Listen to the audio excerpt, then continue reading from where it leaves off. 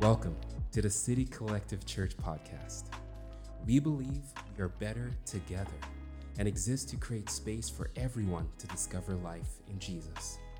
We hope that in today's message, you encounter the heart of God and are challenged and inspired in your relationship with Christ. Good morning, City Collective. I hope that you're doing well. Thanks for tuning in with us here online on this beautiful July morning. We're past the heat wave. We're now into the beautiful part of our BC summer, and I hope that you're doing well.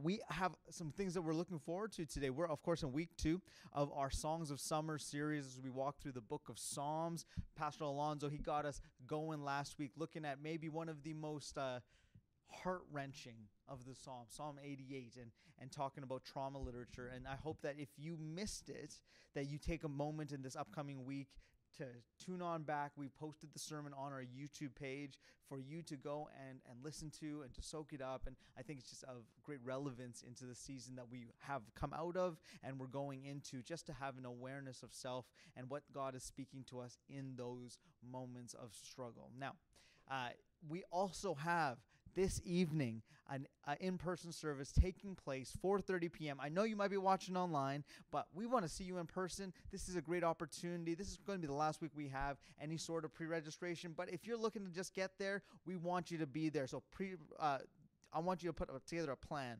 4:30 p.m., Jericho Ridge Community Church. We are getting going on some in-person services over the course of the summer. Looking forward to a fall where we are back at HD Stafford. So join us tonight, 4:30 p.m., Jericho Ridge Community Church. We've got space for you. Now, and like I said, we were in Psalm 88 last week, and this week I want to take us on perhaps a little bit of a reflective journey to what Psalm 88 was.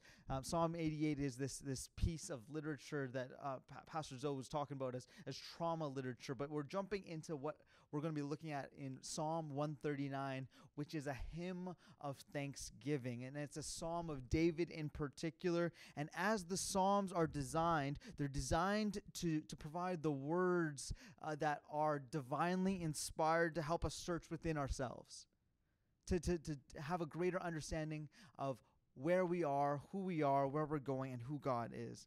And in the season that we're entering into in this post-pandemic world, I believe that the Psalms actually give us a ton of language. Psalm 139 in particular, it is a powerful psalm that gives us a picture of who God is and God's all-seeing eye, meaning that the ways that he's watching over our lives in every situation and every season, and the intimacy which we can see God in our own lives. So for our talk this morning, I want to talk about knowing the God who knows you and how that contributes to our search for the solution in our trials of life. So I want to pick up in particular, you can turn with me, verse 17, Psalm 139, verse 17 in particular, as we bring you into the flow of the psalm a little bit. To give you a little bit of context, the beginning of this psalm is a declaration of David, of the characteristics of God, that God is all present, that he's everywhere and he's moving and he's shaping the world around us, that he is all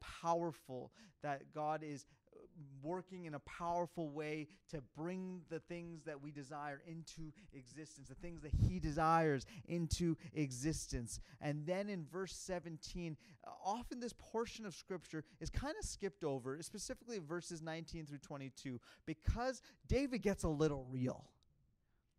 He's been declaring the goodness of God.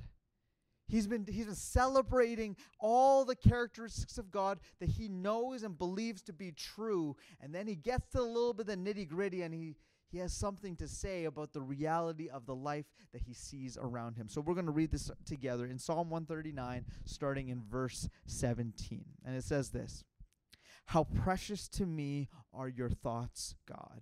How vast is the sum of them. Were I to count them, they would outnumber the grains of sand. When I awake, I am still with you." He's still in a good mood.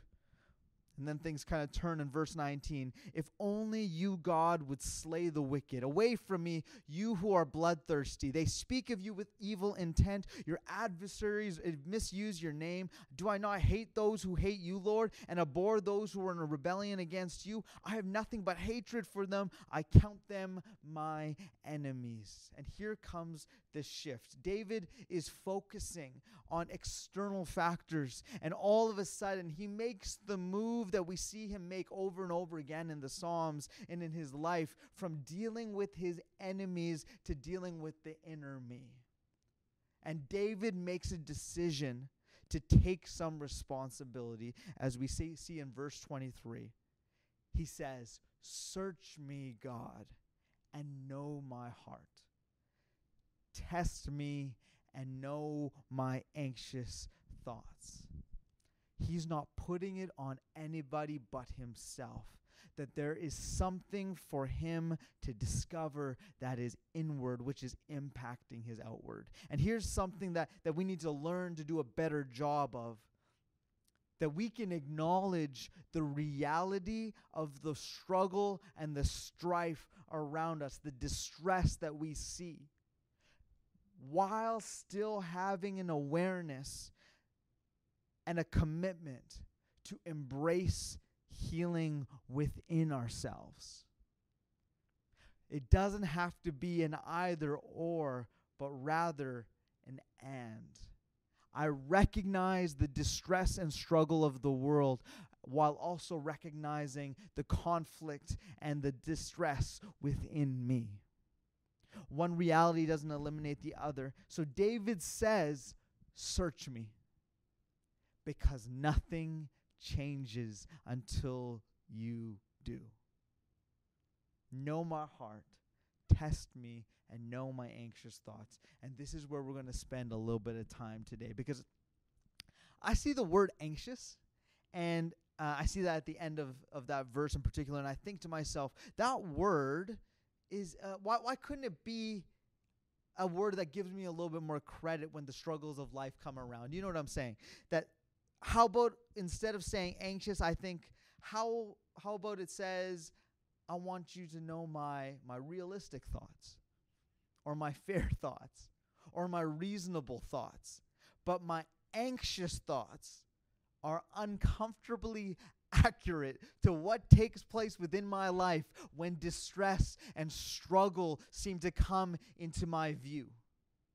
That my anxious thoughts come to the forefront. And the truth is, the world that we live is in the age of anxiety. We live in a culture where there is a lot of performance stress, that there's an expectation for high performance, for success on not just a personal level, on a public level. And all of these things often culminate in these experiences of anxiety and these anxious thoughts that come into our everyday lives. I even recognize that what happens when I'm feeling like I'm missing something, like I'm wanting something, that my phone is listening, that it is doing those targeted ads. Maybe you've noticed this for yourself, that you're talking about how much you wish you had a steak for dinner that night, and then you got 3 steakhouses that are telling you about their big deal that they've got going on for dinner that night. Or you're talking about your desire for the next best car, and before you know it, Nissan sending you their every second ad that you see on your Instagram feed as you're scrolling on through, because the world is designing us to be in this constant space of longing and wanting and distress and struggle, as if we won't ever be content until we have everything that we desire in every single moment. And if we don't have it, we feel this sense of anxiety because it is invading every thought that we are carrying. This extends into every area of our lives. If you're single, I'm guessing that you've seen some dating apps make a sponsored ad or two on your social media feed. If you are talking with your spouse or talking with a friend about your finances, I bet you something like Wealth Simple has posted an ad that's popped up. And it sparks these thoughts of, do I actually have everything in order? What if I was to do things a little bit different? Suppose I was to go a different route. And anxiety and anxious thoughts, they well up inside of us. Marketing companies, I understand this. Big pharmaceutical companies, they know it. Travel agencies, they know it. They understand that feeling of FOMO. All of these things constantly culminate. But this is what Charles Spurgeon has to say about anxiety. He says, anxiety does not empty tomorrow of its sorrows, but only empties today of its strength. And I think that is so accurate. Because when I am anxious, I get overwhelmed. And when I'm overwhelmed, I don't want to fight anymore. And when I don't want to fight anymore, I feel weak and unable to continue forward. But our friend David, as he's writing this passage, he has declared the characteristics of God, bared his soul in the ways in which he wished God was present in that moment. And then he says, search me, O God, know my heart, know my anxious thoughts. Because despite the real anxieties he was facing, David has gone on a journey in this passage. And I want you to take a really close look at it with me. He starts with this section at the very beginning where he's declaring the omniscient nature of God, the fact that God is all-knowing, a God that knows every detail of him, of his thoughts, of his life, of his existence. God is all-knowing. God knows me. And then he moves into a declaration of the omnipresent nature of God, the fact that God is everywhere. And he says, I cannot hide. And that's a little bit distressing, but what are the reasons that actually make me want to hide when in fact I need to be in the presence of God, and God wants to be in my life as well, the omnipresent nature of God. And then it moves into this idea of the omnipotent nature, that God is all-powerful, declaring that God has made all things, that he has come to this very point of declaring the omniscient, the omnipresent, the omnipotent nature of God. And then he begins to cry out. And he just has this heart-wrenching call to what if there is something more that I can have in my story. And you know what, God, I might know who you are, but I still need you to search me and to know me. I know you're all-knowing, but know me. This is not just a statement to feel good or to say the right thing. This is a real heart's cry. At the very beginning of our passage, David, he makes an indicative phrase. He says, you have searched me, Lord, and you know me. He's expressing it like a fact. And then in verse 23, David turns this fact into an opportunity to cry out, and he says, search me, please, and know my heart. All this to say that even when I know something to be true, anxious thoughts can make their way in. Even when I know something to be true, anxious thoughts can make their way in. And he has declared that God knows him, and yet he still cries out that God might take away his anxious thoughts. And all of this, what I want you to catch in this is that even when we know the God who knows us, we need to be reminded that he knows us in the spaces that we feel unknowable. I don't know about you, but I have often found myself in those anxious thoughts as if no one will understand what I'm going through. I don't think that they're going to be able to come alongside me in a way that's going to make me feel better. And we move from a place of anxious thoughts to isolation. And it is this detrimental cycle that we send ourselves on. But to know a God that knows us is one thing. But to know that he is a God that knows us in our spaces that we believe to be unknowable is something so powerful. They isolate us, and they feed that lie that no one will understand. So wherever you find yourself today, church, know this. Know that an omniscient, omnipresent, omnipotent God is there for you in the honest cries of your current struggle. Now,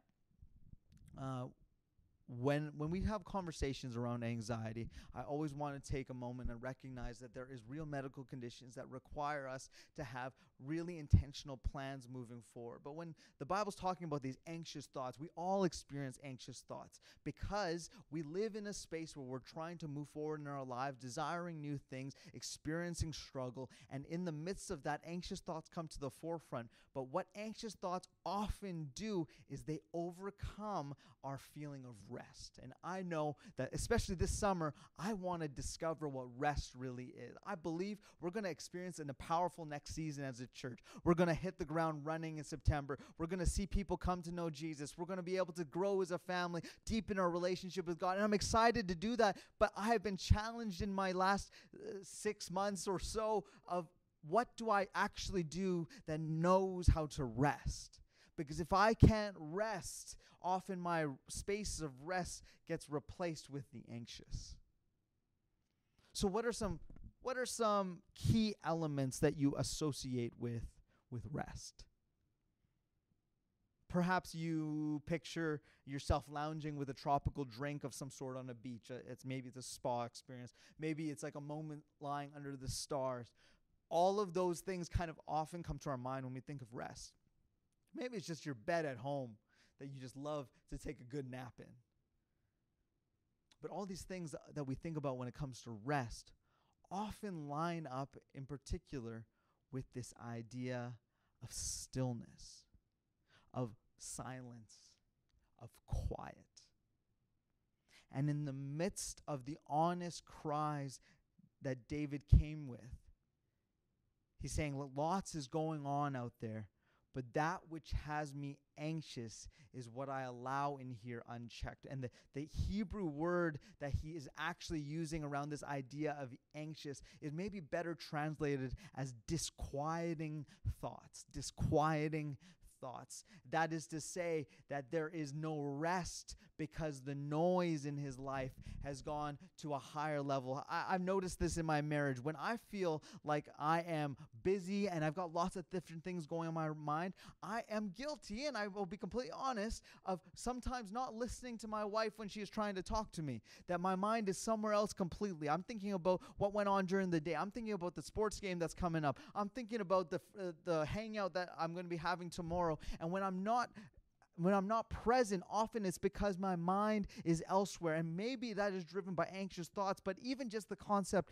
of the busyness of mind, a disquieted thought draws me out of the present and away from being able to love and listen to my wife when she is trying to speak with me. Sorry, Adriana, I got to do a better job of that. And sometimes when we have this highway of thoughts running through our mind, disquieting thoughts lead to these anxious moments, and these anxious moments are ones that we just become so used to that we don't actually deal with them. In verse 24, David says this. He says, "If there is an offensive way in me, and lead me in the way everlasting." That is to say, there is a process by which I am stuck. And I have been thinking in a way that has allowed the enemy to have the number one highway going through my mind in rush hour. But when the Bible says don't be anxious, I don't think it means that we can never feel anxiety, but it's making a call to us to don't stay anxious. It doesn't mean that there won't be moments of anxiety and seasons in our life when your hands are shaking a little bit because you feel the gravity of the moment. But so often we stay anxious because we don't even know what our anxious thoughts are in pursuit of. And perhaps the psalmist's declaration before he cries out are an outline for the cravings of our anxious thoughts. Our cravings of our anxious thoughts are revealed in those first verses before the psalmist cries out. And number one, I think that our anxious thoughts are often craving to be known. But this is the declaration that the psalmist makes, that he is an omniscient God.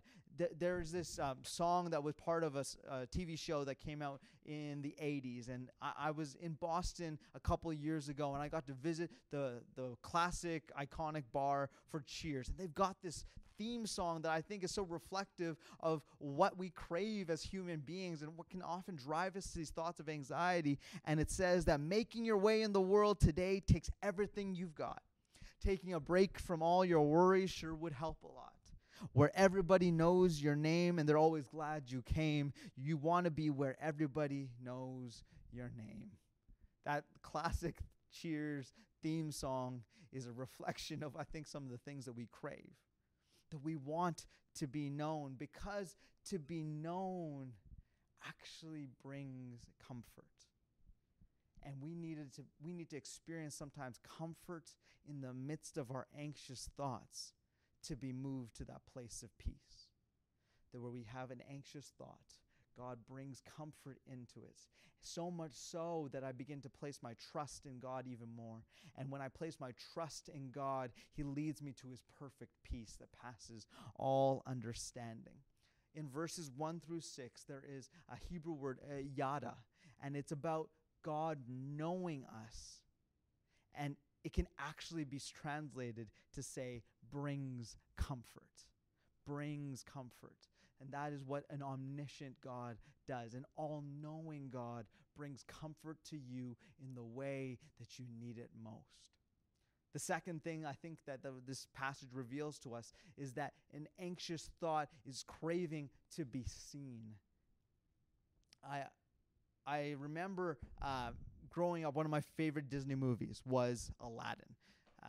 It was just a lot of fun, and I in particularly loved the genie. And I remember the scene where Aladdin rubs the lamp and genie comes out and he throws a party, goes into a musical. It's incredible, and there's so much laughter and joy in the moment. But there's a moment later on where Aladdin's trying to get away from genie, but he can't do anything about it. He's trying everything he can to escape the genie, but the genie is a part of him. He's everywhere. He can't even hide from him, and it's even a little annoying to a point. But even what is seen in this moment is we experience this in our own story, where God said He's everywhere. He sees everything. He's omnipresent, and we're kind of like, God, that's a little bit much. You got to give me some personal space.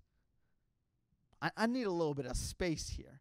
But what are the reasons in which we actually feel like we need space from this omnipresent God? Why do we hide? Well, I think it's because sometimes we feel shame. Sometimes we feel guilt. Sometimes we feel worry, and these anxious thoughts, they rise. But this is what it says in Titus 3, verses 4 and 5.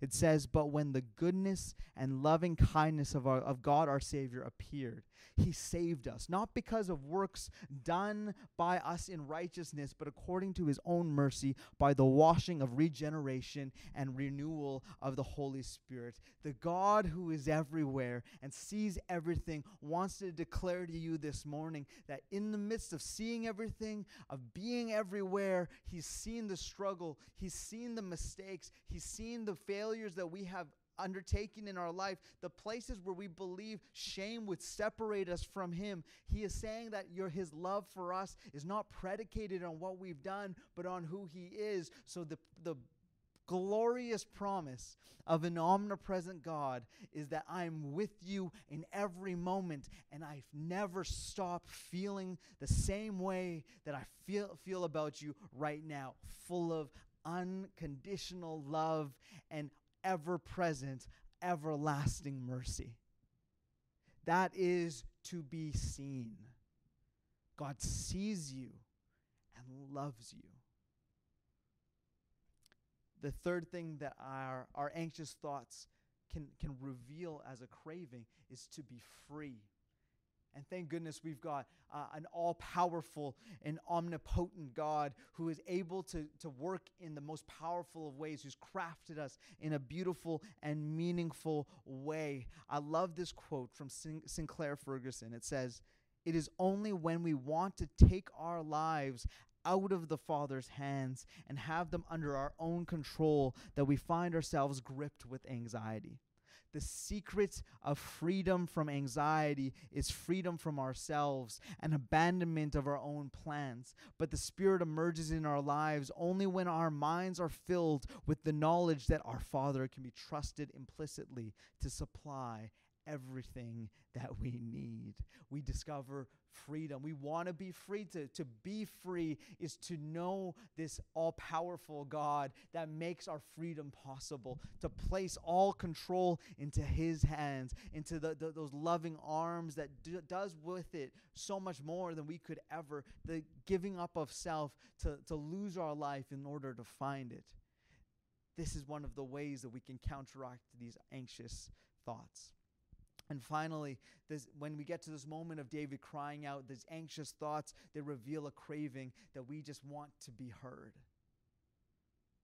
For some of you this morning, you've experienced these traumas in your life, and you feel as if no one will understand.